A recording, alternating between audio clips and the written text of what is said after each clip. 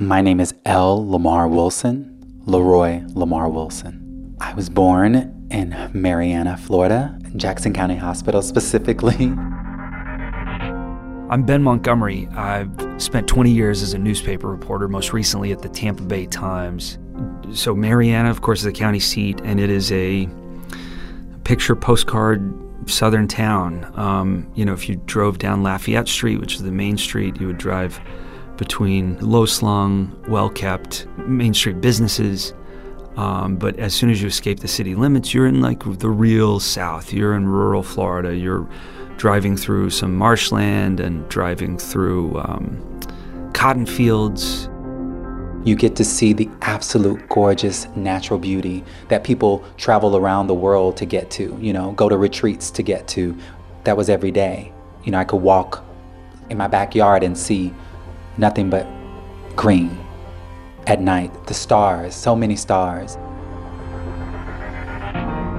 My idea of Florida, all growing up in Oklahoma and going to school in Arkansas and living for a bit in Texas and New York, the idea of Florida was the ideal of Florida. It was like Disney World and sugar sand beaches and retirees and everyone's happy and pastel colors and Hawaiian shirts. I never really thought of Florida as like the South.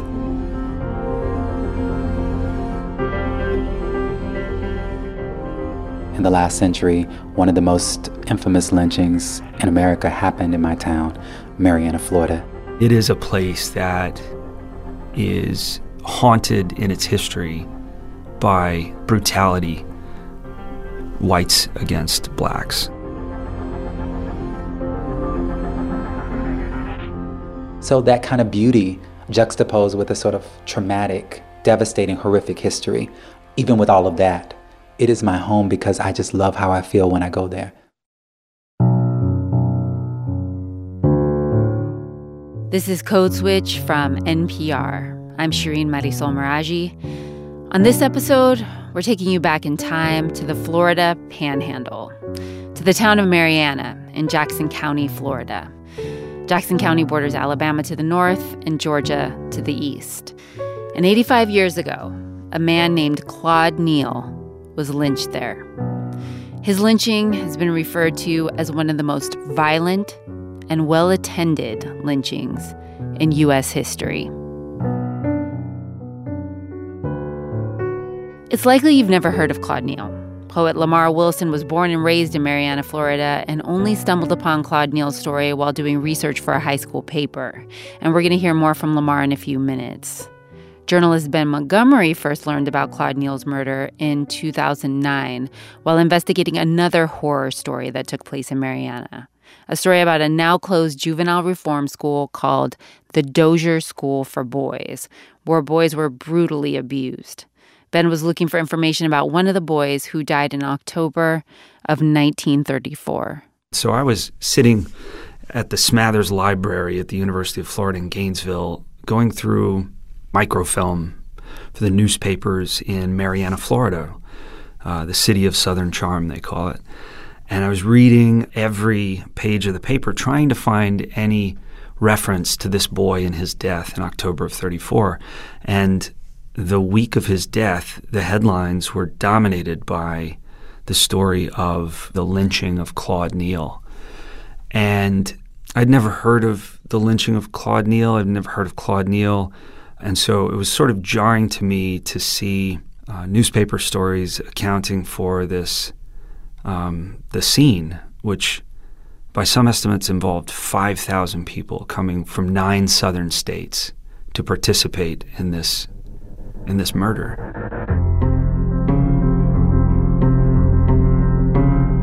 Sometime in the next few weeks, I just started Googling, like, Claude Neal, what, if anything, has happened since October of 1934 in regards to him.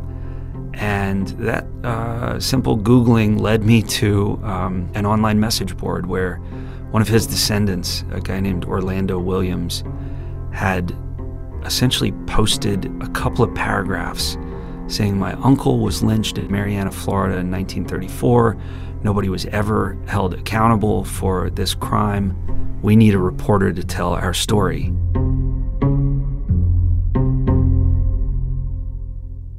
On October 18th, 1934, Lola Kennedy, she's a 20-something farm girl, she went out to water the hogs, and she never came back. And her family began to notice that she was missing, and so they went out to look for her and eventually found her body on the edge of the hog pen. She had been killed. I've seen stories that suggest that she'd been hit over the head with a pine bough. Some suspicion that she had been sexually assaulted. Very quickly, the family notifies the sheriff. The sheriff responds, starts doing field interviews, and quickly comes up with the name Claude Neal. What I know about Claude Neal is that he was a 23-year-old farmhand. He was illiterate, couldn't read or write. He was sort of short and scrawny, had a wife, probably a common-law wife at the time. He had a daughter. His family, folks in the black community in that area, thought that Claude and Lola had a relationship, that they'd been intimate, been boyfriend, girlfriend, but it was, of course, kept secret. The sheriff finds Claude Neal sleeping in a corn crib a few farms away later that day. He arrests him. Word is spreading now across the county very quickly that Lola Kennedy has been killed and possibly raped, and that the sheriff has made an arrest in the case. And posses start forming to exact justice.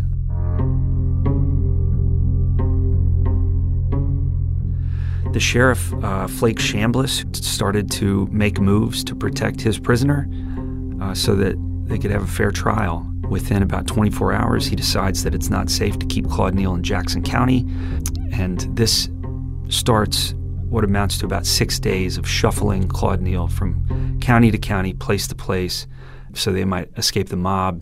And every place he's moved from, the mob shows up within a few hours. These are gun-hung, drunk, white men. Claude Neal winds up in Brewton, Alabama, sometime around October 25th of 1934. Brewton is a very small town. The mob gets word that he's being held there. They load up into a couple of cars and drive into town after dark, threaten the jailer when they arrive with dynamite and shotguns. The jailer hands over the keys, essentially, and they kidnap Claude Neal. They drive him back across the state line, about 50 miles south into Florida. Meanwhile, because so much time has elapsed, 6 days at this point, word has spread that there's going to be a lynch party at the Kennedy place. And depending on whose estimates you believe, and I've seen anywhere from 2,000 to 5,000, a good number of people show up, and they stand around bonfires waiting for the Committee of Six, as they were called, to turn over Claude Neal. They wanted to torture him, to get him to say he was sorry and that he committed the crime. He had already allegedly signed a confession, with an X. Who knows whether that was coerced? Who knows whether he actually signed it? I have doubts about that confession. In any event, the plan of the Committee of Six was not to kill him, was to turn him over to Lola Kennedy's father, because this was the custom. And they tortured him. I can get into as little or as much detail as you want, but they poked him with hot irons, and they strung him up, and they let him down, and they fired bullets into his body, and they cut off his genitals and make him eat them and make him say that they're good.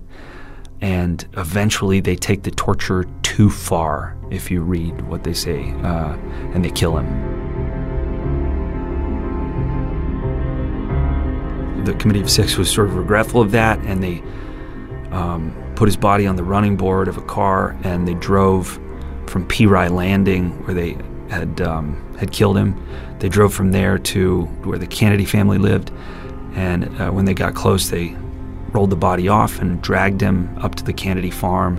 All the people who were there, standing around bonfires, waiting for the lynch party, took turns with the corpse and did, all sorts of barbaric acts, including severing toes and fingers, and took their turns with the corpse. They again tied it to a car and dragged it into Marianna and hung Claude Neal's corpse from an oak tree in front of the courthouse, so that the sheriff could see it from his office window. They took pictures with it.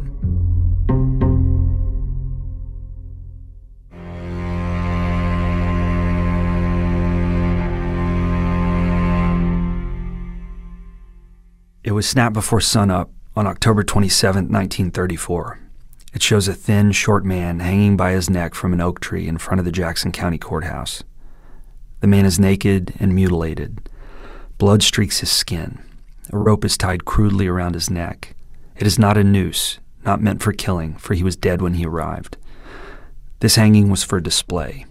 His missing fingers and toes were community keepsakes. At the edge of the frame stands a white man wearing a jacket and a hat and a blank stare.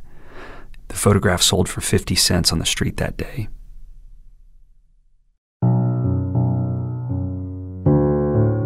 "16 years before Ben Montgomery's article, Spectacle, was published in the Tampa Bay Times, Lamar Wilson learned what happened to Claude Neal. But not from the elders in his community who lived through it. That moment and everything that came after was so traumatic. Something that nobody else who didn't go through it would understand, you know? And so the thing that they could do was just know that God had brought them through it and to raise us not to be afraid of white people, to be afraid that it could happen to us.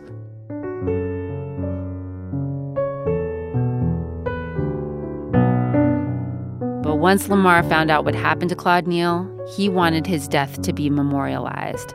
And that's what he's been trying to do in his own way for years. More on that after the break.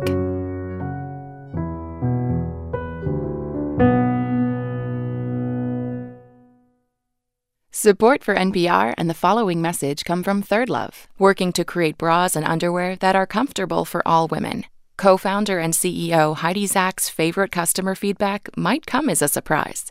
The best compliment I can hear that customers give is that the bra is so comfortable that they forget they're wearing it. And that's really our goal at Third Love, is to help women feel confident and comfortable, and she actually can focus on other things that are much more important. To find your perfect fit and get 15% off your first order, go to thirdlove.com/switch. Support also comes from Sony Pictures Entertainment, presenting Black and Blue, the high-stakes action thriller in theaters Friday. Starring Academy Award nominee Naomi Harris as a rookie cop who inadvertently captures a murder on her body cam. She teams up with the only person willing to help her, Tyrese Gibson, as she tries to escape from both the criminals out for revenge and the police who are desperate to destroy the body cam footage. Don't miss Black and Blue, only in theaters Friday. Maddie Sofia here, host of a new daily science podcast from NPR called Shortwave. This week, the first all-female spacewalk. We got to talk to both of those astronauts in space. We have you loud and clear, NPR. Listen for that and subscribe to Shortwave from NPR. Shireen, just Shireen. Code Switch. Lamar Wilson was a high school student when he first learned what happened to Claude Neal in his hometown of Marianna in Jackson County, Florida. In 1994 or 95, I can't remember quite the year, I went into the Jackson County Public Library to do my book report on Jackson County. And I went to the section where there were books on Jackson County and found this green book that leapt off the shelf to me because of the title, Anatomy of a Lynching. And I flipped the pages and started reading the opening pages. And when I saw 1934, I did the math. My grandmother, who was born in 1905, she would have been 29. She was alive. Other members of my family would have been alive.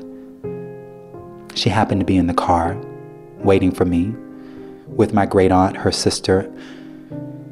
And I got in the car, and I said, "Mom Mary, did you know Claude Neal?" And I could see her sink in the seat. And they wouldn't say anything. The whole ride home, they didn't say anything.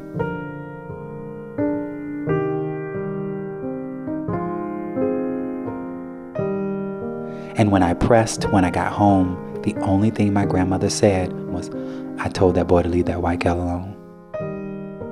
I told that boy to leave that white girl alone."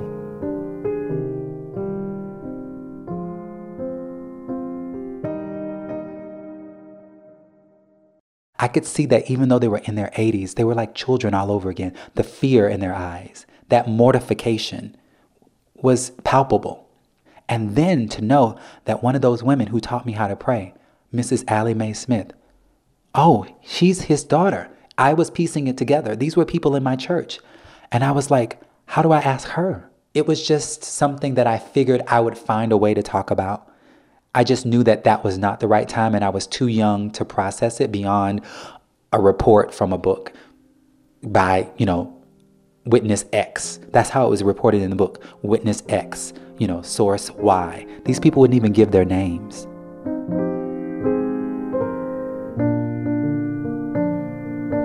Resurrection Sunday.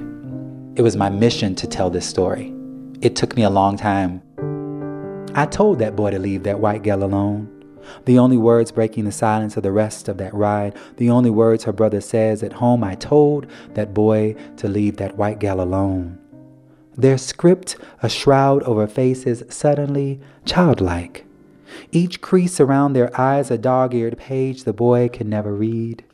Flash forward, I've written a book, a poem in it about the lynching called Resurrection Sunday, is nominated for a Pushcart Prize.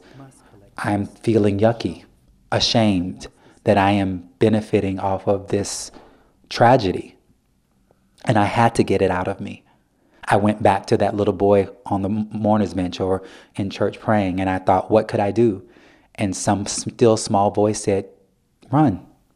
Take that land back. Do like Joshua on the Jericho wall. Walk around those streets and claim them.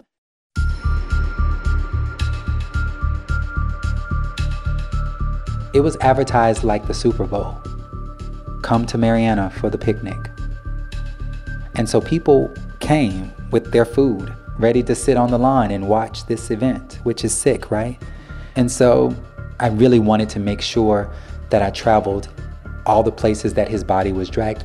That's what I was going to do. I was going to run and sing and pray on my own. And I decided I was going to do that. I let my mom and dad know. I let Miss Allie Mae know. I let her family know. And then on a whim, I announced on Facebook that I was going to run. And then Ben Montgomery, who had been covering the case and had written a long story called Spectacle for the Tampa Bay Times, messaged me on Facebook and said, I'm coming to run with you.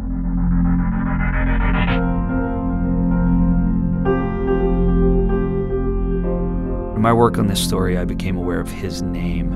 And I think the first thing that I heard was that there's a book that came out in 1979 that was like an academic study on the lynching of Claude Neal. It's called The Anatomy of a Lynching, and a very unemotional, kind of dry recounting of what happened and the social factors at play that would lead to this kind of historic act of terrorism. And I heard that somebody kept stealing that book out of the library.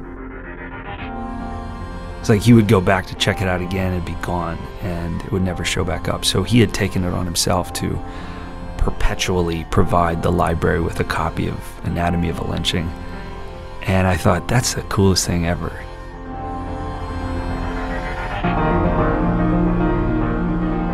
We became Facebook friends, and I saw on Facebook that he was going back on October 26th, on the anniversary of the Claude Neal lynching, to run the 13 or 14 mile path that the lynchers dragged Claude Neal's body from the Kennedy House to the courthouse in Marianna. I am not a giant runner, but I want to do that. I want to do that with him. Was this weird? Does this create some kind of journalistic conflict? I didn't talk to anybody about it. I didn't call my editor to make sure it was okay. I think I just decided this is something I'm going to do. Because I'm in constant contact with some of the wards who were at the Dozier School, who are now old men, they're in their 70s and some of them in their 80s, I mentioned to one of them, hey, I'm going to go to Jackson County this weekend to run with a friend on the route that they took Claude Neal. And he said, we're going to run cover for you. These are guys who hate Jackson County, by the way. They're not from there. They feel scarred by their experience there. Basically, they drove behind us and in front of us and just made sure nothing bad happened. And they came out to support Lamar in what he was doing, just really to make sure he was safe.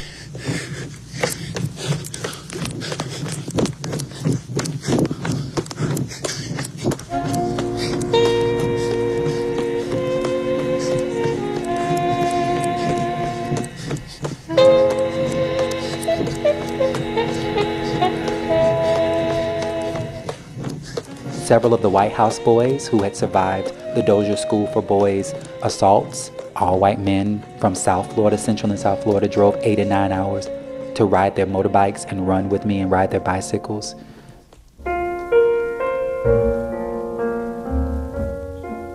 Once we got to the courthouse, I just sang Strange Fruit, and Ben and I, embraced. Southern tree, bear a strange fruit, blood on the leaves. Yeah.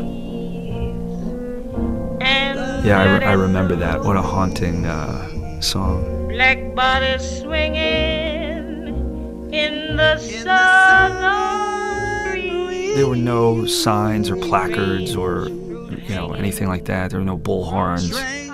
This was a quiet, small memorial. From the poplar trees. He talked. He explained why this is important to remember. We're standing at the base of, the tree where Claude Neal's body hung in 1934, and so it was a powerful moment. You're looking at this beautiful tree and you think, what does it know? What does it have to be complicit in, You would look at that tree on the courthouse lawn and it's now falling over, and it feels like a weeping willow. It's not, it's an oak, but it's so old and it's so weighted down. You can see that it's like been through something. Here is a strange and bitter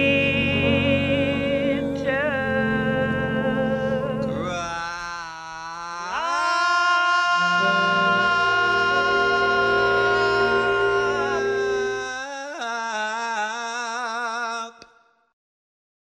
Spending 2 years working on this story completely changed the way I saw race in America. I used to think, growing up, that racial lynchings happened a long time ago. They were the stuff of history books. This was a front and center reminder that these crimes and barbaric acts are still with us. Allie Mae Neal was 2 years old. This woman I'm interviewing was 2 years old at the time her father was murdered by 5,000 people. Everyone in that family has inherited the trauma from that experience, whether they were alive or not. That made it real to me. It made it real to me today and to my readers, and it upped the importance of us acknowledging these things and discussing them and remembering them. Since Charleston, I call my parents. I remind them to lock the doors of the church. I beg them not to let anybody in they do not know. Every time my father leaves the house, I'm calling him to see if he's made it home safely. And when you see people driving 9 hours to El Paso to do harm, I am constantly afraid that it could happen again, because it is happening. It is happening. It has not changed. We're still holding on to America's original sin, which is the lie that whiteness, white maleness, white cis male straightness is the identity, the only identity that is the supreme identity that matters. We're still holding on to that lie. That hasn't changed.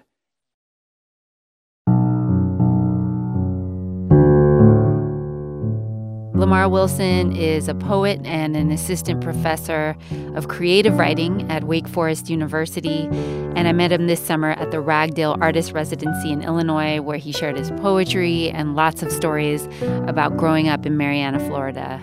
And Lamar is also the subject of a short PBS documentary about his run called The Changing Same, and you all should check it out. It's really beautiful. And I'd like to give a big thanks to the Ragdale Residency for giving me the space to start working on this episode. Thank you to librarian Jane Gilvin from NPR's RAD team for research assistance. Leah Donnella edited this episode with help from Steve Drummond. And a shout out to the rest of the Code Switch fam: Jean Demby, Maria Paz Gutierrez, Karen Grigsby Bates, Kumari Devarajan, Jess Kung, Adrian Florido, and L.A. Johnson. Our intern is Angela Vang.